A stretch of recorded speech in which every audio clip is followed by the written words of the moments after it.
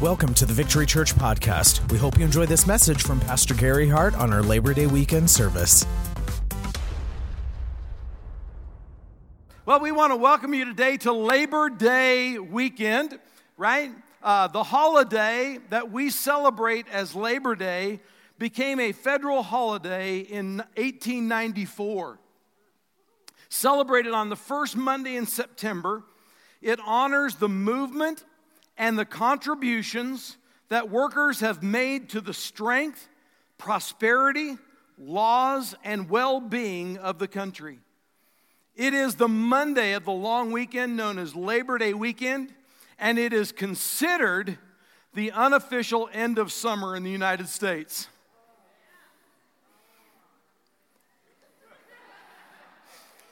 Groan. Here's some interesting facts about Labor Day that you may not know. Labor Day is called the unofficial end of summer because it marks the end of the cultural summer season. Many take their 2-week vacations during the 2 weeks ending Labor Day weekend. Many fall activities, such as school and sports, begin around this time, right? And so we're thank you that you chose to have a staycation today. You stayed in Great Falls. You came to church this morning. We're glad about that. In the United States, many school districts resume classes around Labor Day holiday weekend. Many begin the week before, making Labor Day weekend the first 3-day weekend of the school calendar. Come on, all the students said yes.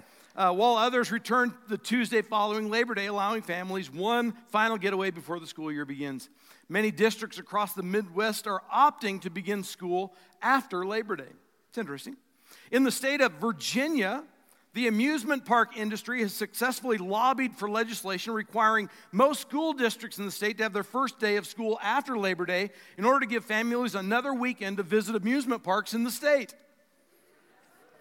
Interesting. In Minnesota, the state fair ends on Labor Day.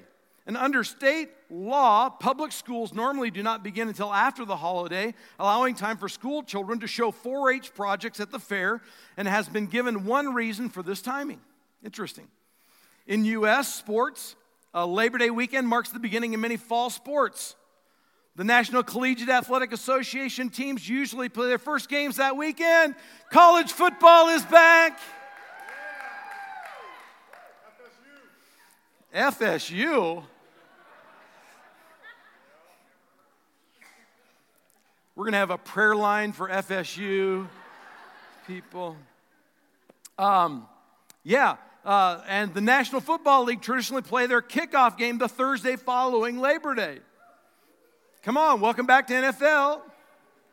Please rise for the national anthem. Just saying.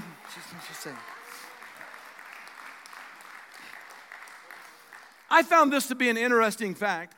Labor Day is the middle point between week 1 and 2 of the U.S. Open Tennis Championships. Who knew? Did you know that? So I'm watching them play tennis this week, and hey, look at that. It's true, right?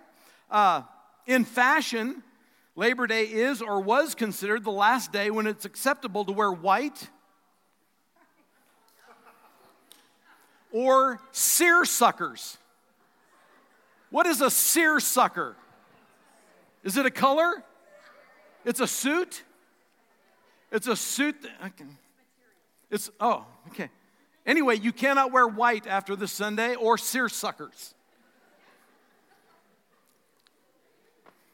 I know what a yellow-bellied sapsucker is, but I don't know what a seersucker is.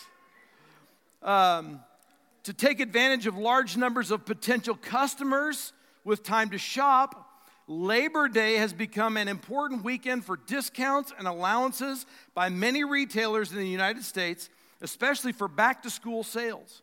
Some retailers claim it is one of the largest sale dates of the year, second only to Christmas season's Black Friday. How many of you knew that?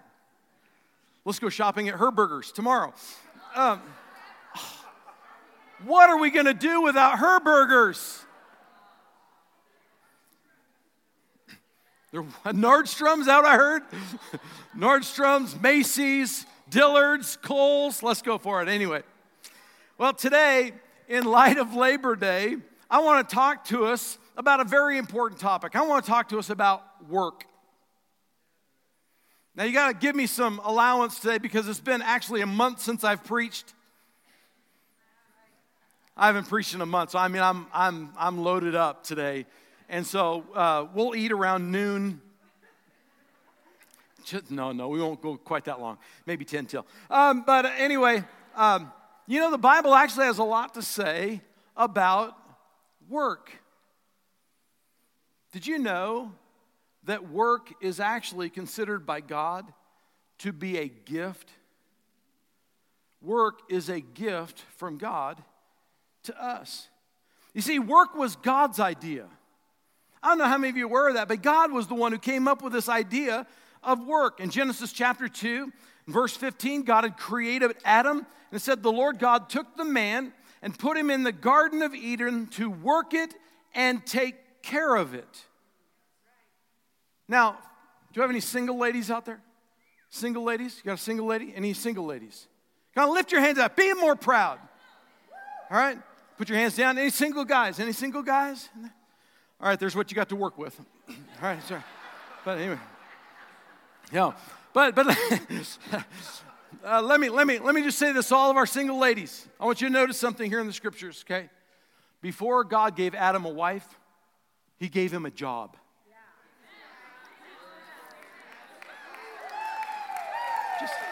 I'm just saying, right?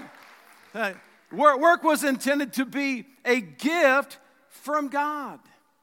And we need to see that. That's how God created us. That's how he made us. He made us to work.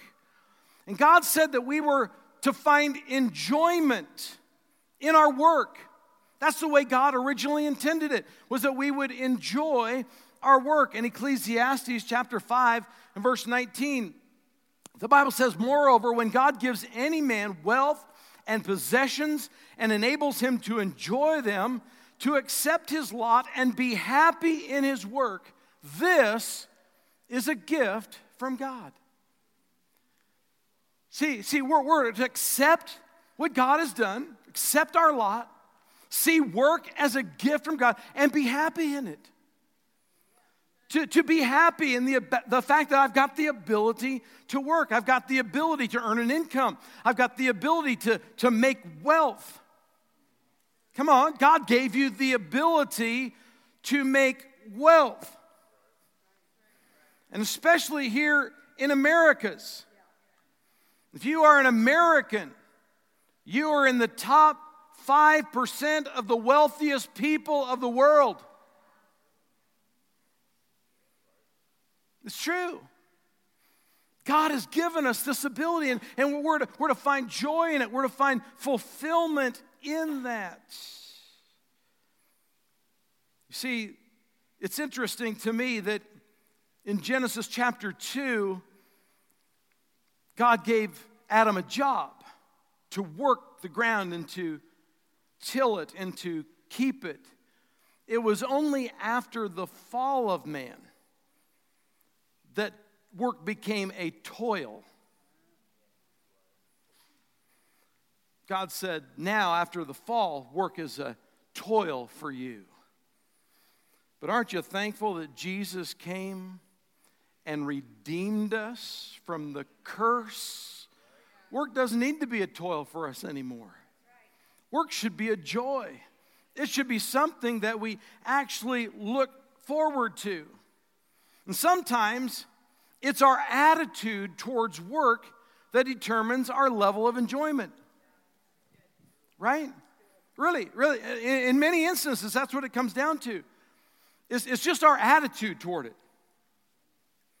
You know, we just don't like it. We don't. I don't like this. I don't like the people I'm working with. And your attitude is just making your life and your work unenjoyable. And some of us need to just check our attitudes in and say, I need an attitude upgrade. Because God's intended for me to enjoy my work, enjoy my job, right? Now it is true that sometimes work sucks. It's just, you got a bad job. It's just, it's a bad job, right? Now, even in a bad job, you still need to check your attitude, right? But sometimes it's necessary maybe to make an adjustment. That's okay. If you got a bad job, get a different job. I'll never forget my first job. My first job. How many of you would guess what my first job was? Selling shoes? I was close. That's about my fourth job. Now you're gonna find this hilarious, because if you were to look up the word religious in the dictionary, my family's picture would be there. See, that's where we grew up. Well, I grew up in a very religious household. We didn't smoke, we didn't chew, we didn't go out with girls that do. Right? And we didn't go to movies, right? Because you couldn't go to the movie house, because what would happen if Jesus came back and you were sitting in the movie house? And you definitely didn't go to bowling alleys. Because at bowling alleys, people smoked and drank. Ooh. And so you would hardly ever fathom the fact that my first job was in a bowling alley. It was. And, I used to sneak into the bowling alley to play pinball. He's a pinball wizard. Yeah, you got it. And so I would go in, and I used to love watching the people interact with. I should have known back then that I should have been a pastor, because I just loved interacting with people, and I loved the people behind the counter, and they'd give the shoes, and they'd take the money, and they'd be happy. And if someone's pin didn't stand up, you'd run down the little aisle and set the pin back up, and you run back out. Everybody loves you, right? I figured, what could be better than that? So I applied for a job. And I got there, and the owner says, "Are you ready to get to work?" I said, "Yeah, I'm ready." He says, "Follow me." And he took me behind the bowling machines. He handed me a bottle of cleaner and a rag and said, "Start cleaning the machines." I said, "Really?" "Yeah, just clean the machines. All the 16 machines, just start cleaning them." I said, "Okay," so I start cleaning the machine. 4 hours went by, had my lunch. Keep cleaning it. I'm trying by myself. This is horrible. Horrible. I'm a guy, I need to interact. When do I get behind the counter? When do I get to meet people? When do I get to interact? I cleaned machines all week long. And I thought, this is not for me. So I had to find another job. And I found part of my calling in my second job. Little Big Men Pizza.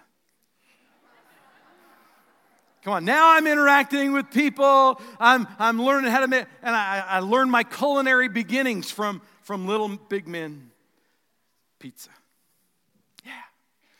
See, sometimes it's okay to make a change. If your job's not fitting you, think, what can I do?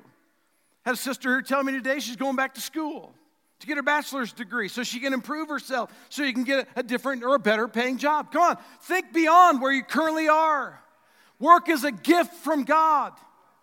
God intends us to work. God wants us to enjoy it. So find something that you love to do that adds value to the other people, and then live to love it. God expects us to work. God expects us to work. In 2 Thessalonians chapter 3 and verse 10, Paul wrote these words, "For even when we were with you, we gave you this rule. If a man will not work, he shall not eat." He even gets a little bit stronger later on in that he says, if a man won't take care of his own family, he's worse than an unbeliever. If you won't take care of your family, you've denied the faith. You are worse than an unbeliever. God expects us to work. So how should we work? This is a really good question. How should we work? With excellence. Come on, that's what we need to do. Whenever we go to work, we need to have an excellent spirit. We need to do the very best that we can. In Proverbs chapter 22, verse 29, do you see a man who excels in his work? He will stand before kings. He will not stand before unknown men. Excel in your work. Give it your very best. Do the best that you can. Make it as excellent as you possibly can. Don't be lazy. Don't be the lazy worker. Come on, am I helping you today? You're saying, man, I came to church to get something else. I didn't come to get this, Here's the Bible. I said, this is the Bible. Look what the Bible says in Proverbs chapter 18, verse 9. One who is slack in his work is a brother to one who destroys. One who is slack in his work is brother to the one who destroys. See, we're not here to tear down. We're not here to make it less. We're here to make it better. We're here to do the best that we possibly can. You see, the truth of the matter is we are representatives of his kingdom. Hello? You, as a follower of Christ, are a representative of his kingdom. And so how you work reflects him in your life. Go ahead, turn to the person next to you and say, ouch. Right?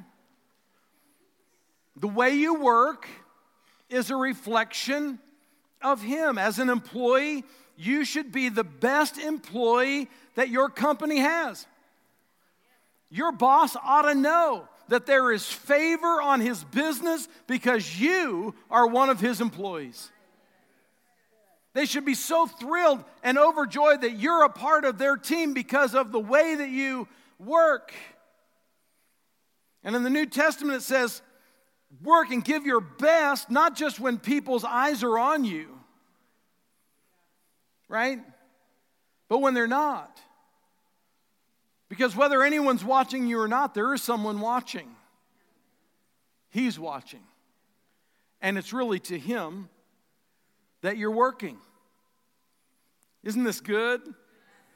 So we're giving our very best in Colossians 3:23. Whatever you do, work at it with all your heart as working for the Lord and not for men. So whatever you do, work at it with all your heart. Give it your very best because ultimately you're working for him, not for men. And so you should give the best customer service, not because the customer deserves it, but because you're working for him. You should give the 8 hours of work for 8 hours of pay to your boss, not because he's worthy of it, but because he's worthy of it. Right? Be on time. Hello? Why? Because you're working for him. And you should be the very best at what you do. And it's interesting, in Proverbs chapter 24, verse 20 and 29, it says, we do not dare to classify or compare ourselves with some who commend themselves. I'm sorry, that's not the scripture. I got a different scripture.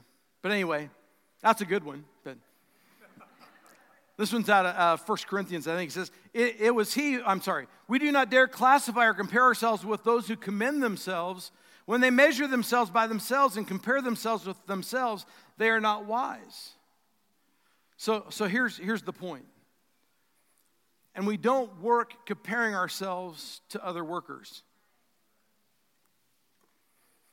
When you compare yourselves among yourselves, you're not wise. We compare ourselves to him. How would he want us to work? Well, they're sloughing off, so I'm going to slough off. They spent 15 minutes at the water cooler today, so I'm going to spend 15 minutes at the water cooler today. Right? They checked out early, so I'm going to check out early. No, we don't compare ourselves to others. That's not wise. We give God our very best because He is worthy of it. Amen? This is a lot better than you thought you were going to get today, isn't it? I'm telling you, right?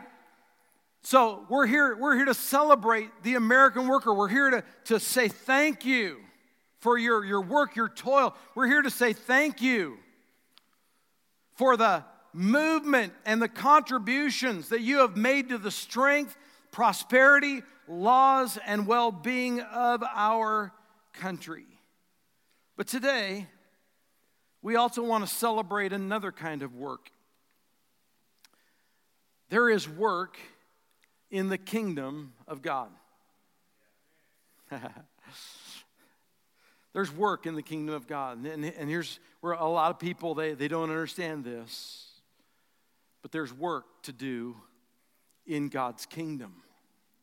In the book of Ephesians, chapter number 4, verses 11 and 12, you may be familiar with the scripture, but it says, it was He, Christ, who gave some to be apostles, some to be prophets, some to be evangelists, some to be pastors and teachers, to prepare God's people for works of service, so that the body may be built up. It's my job as a pastor to prepare and equip you to do the work of the ministry. It's not my job to do the work of the ministry. It's your job to do the work of the ministry. There is a work for each and every one of us in the kingdom of God. And God expects us to work. And God has given us work in the kingdom of God as a gift. And we are to enjoy that. Come on, we're to enjoy the work that He's given us to do. It's really interesting in the book of Exodus, chapter number 18. If you read the story later on, it's the story of Moses and the children of Israel. Moses had led them out of Egypt, and now they're in the wilderness. And Moses has kind of set himself up as the shell answer man. If anyone has an issue, they bring it to Moses. So Moses is spending all day long answering people's issues. Now, can you imagine 1 million people lined up for miles, waiting for an appointment with Moses? Moses' father-in-law, Jethro, comes along. I like that, Jethro Bodine. And Jethro shows up and says, Moses, what are you doing? Why have you set yourself up as the only person who can answer people's issues? You're the only one that can minister to people. Why are you doing this all by yourself? You're going to wear yourself out, and the people are going to go away frustrated because they're not getting their needs met. So here, Jethro says, let me give you some wisdom. Listen now to my voice, verse 19, and I will give you counsel, and God will be with you. Stand before God for the people. Stand before God for the people, so that you may bring the difficulties to God, and teach them the statutes and the laws, and show them the way in which they must walk, and the work they must do. He said, you are the people's representative before me. So you bring their issues to me, and I'll speak my word to them through you. But you're also supposed to teach them the word of God, show them the way they're to walk, and the work they must do. There's a way God wants us to walk. There's a way He desires us to live. That's what we attempt to do every Sunday morning. We try to teach you God's word and try to show you and demonstrate to you how God would have you to live your life and the work that He has called each and every one of you to do. We are all called to work. Back in Ephesians chapter 4, verse 16, it says, from Him the whole body, joined and held together by every supporting ligament, grows and builds itself up in love as each part does its work. As each part does its work. There is a work for each and every one of us to do. So the question is, how should we work? Just like in our secular work, our work for God should be both excellent and our very best effort. Remember at the beginning of this message, I told you that Labor Day is a celebration that honors the movement and the contributions that workers have made to the strength, prosperity, laws, and well-being of the country.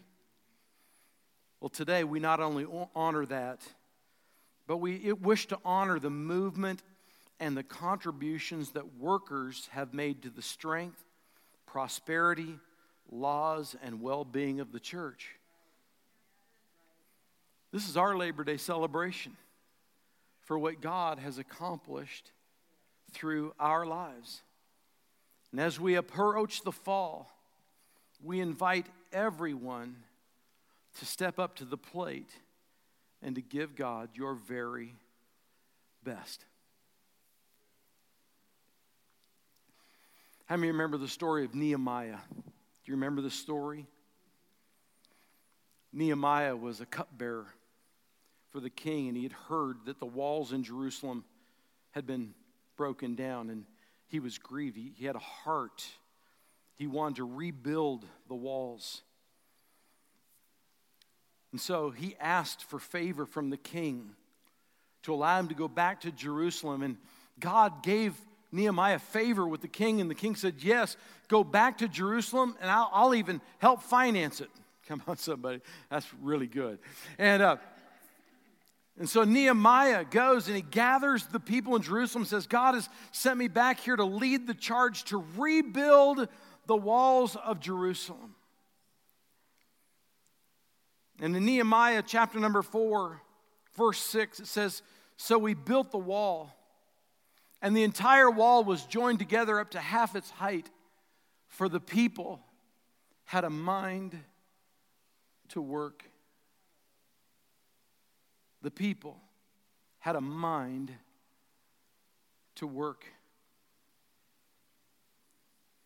God has called us to build the wall in Great Falls. That was a much better point than you responded. God's called us to build the church in Great Falls. God's called us to do that. I mean, I've told you this before, but this isn't the end. We're here. We're thankful for the building, but this isn't it. That wall's got to come down. We got another whole phase to build on the other side of this wall. And we've got a phase out back here that we've yet to build. Thousands of people are still awaiting the opportunity to come to faith in the Lord Jesus Christ. We have a responsibility to our city to build the wall. The question is, do we have the mind to work? Do we understand that there's a work in the kingdom of God? That each of us is called to play our part.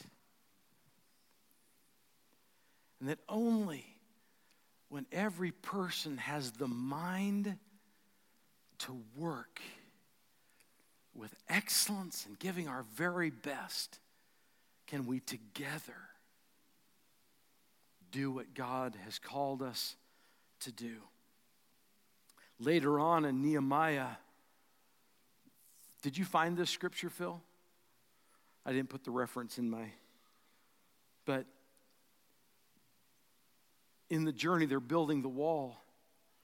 And some guys came along, a guy by the name of Sanballat and Geshem. There's a couple names for those of you who are pregnant, if you want to consider.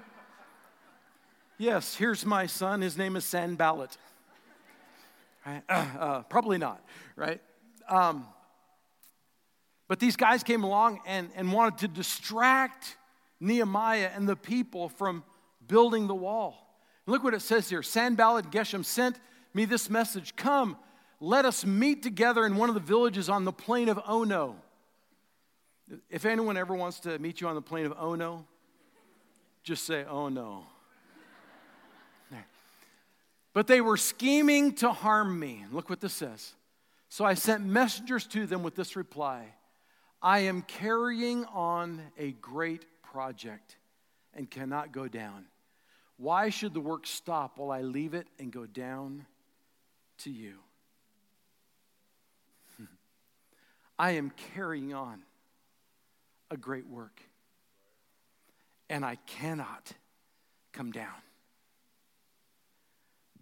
I cannot come down. Ladies and gentlemen, what we are invested in here at Victory Church is a great work. And we cannot come down. Why should we come down? Be distracted from what God has called us to when there's so much yet to be accomplished. We cannot come down because the work that we are doing is a great work. Pam and I had the opportunity to get away this week. And so we got on a plane and we flew down to Las Vegas. Las Vegas is a troubled city. They're in trouble. But in the midst of the trouble, there is a creative genius that is at work in that city.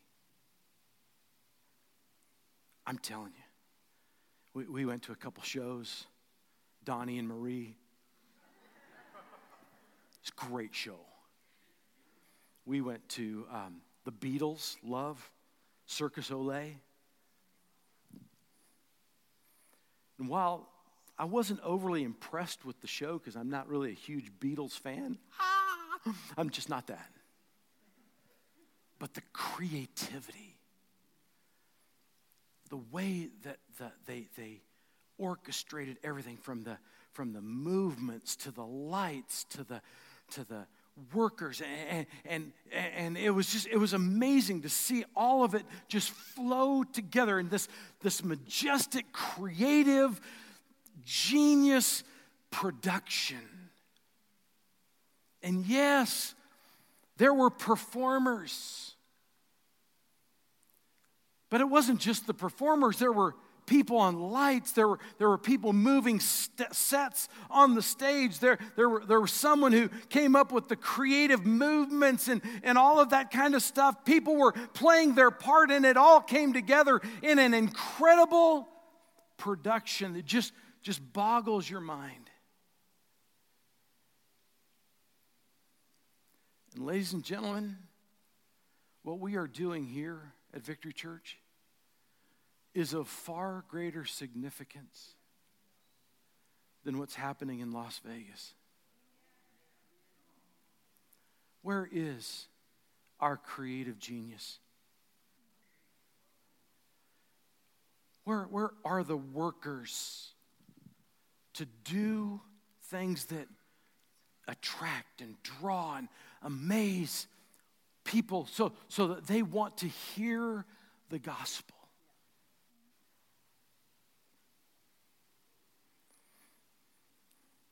Is this okay? It's interesting in my devotional reading. I'm reading in the book of Exodus right now. And this morning in my reading, I came across Exodus chapter 35. Look what it says here in chapter 35, beginning at verse 30.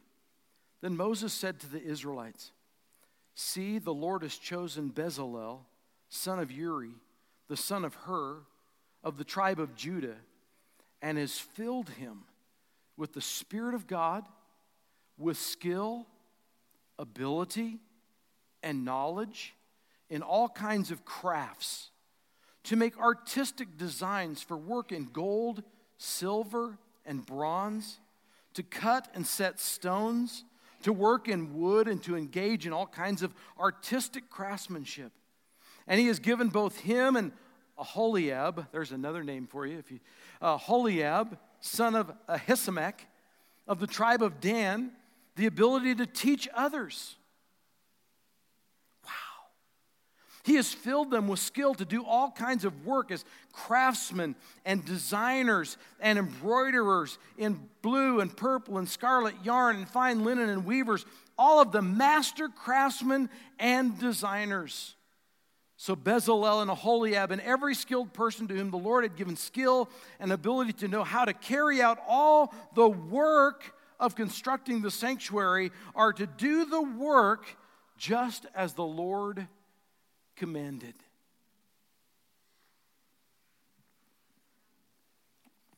See, here's what I believe.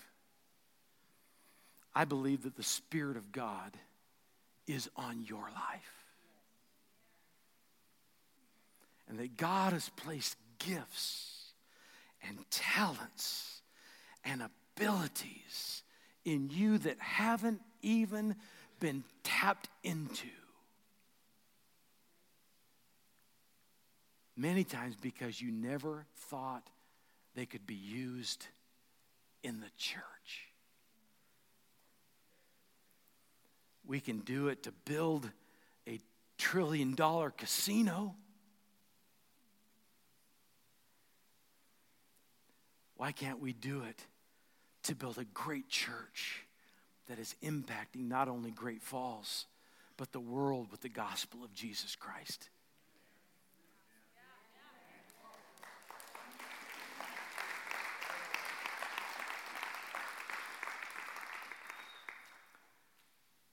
It's in you. Each and every one of us has a part to play. We need to dare to begin to believe that the creative power of the Holy Spirit is coming upon our lives to do what we've never even dared to dream that we could do as a church, as a people. Victory's best days are yet ahead of them. The most incredible works, the Victory Church is still ahead of us. But it's going to take all of us allowing the Spirit of God to flow in and through our lives. We are doing a great work, and we cannot come down. Let me leave you with this one last scripture from 1 Corinthians chapter 15, verse 58. Therefore, my dear brothers and sisters, stand firm. Let nothing move you. Always give yourselves fully to the work of the Lord, because you know that your labor in the Lord is not in vain. Father, today, God, it is our sincere prayer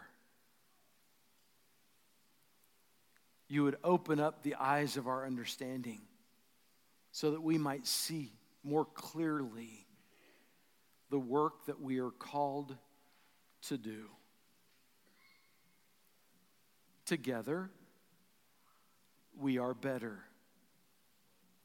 Together, we can accomplish more than any one of us by ourselves. Today, Father, you are calling us together to see the work that lies before us. Everyone has a part to play. Everyone has a gift to share.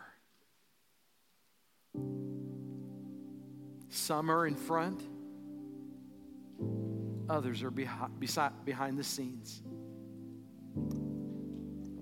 But Father, even the behind the scenes are so important, because it only makes what's in front come more alive. So, Father, it is our prayer today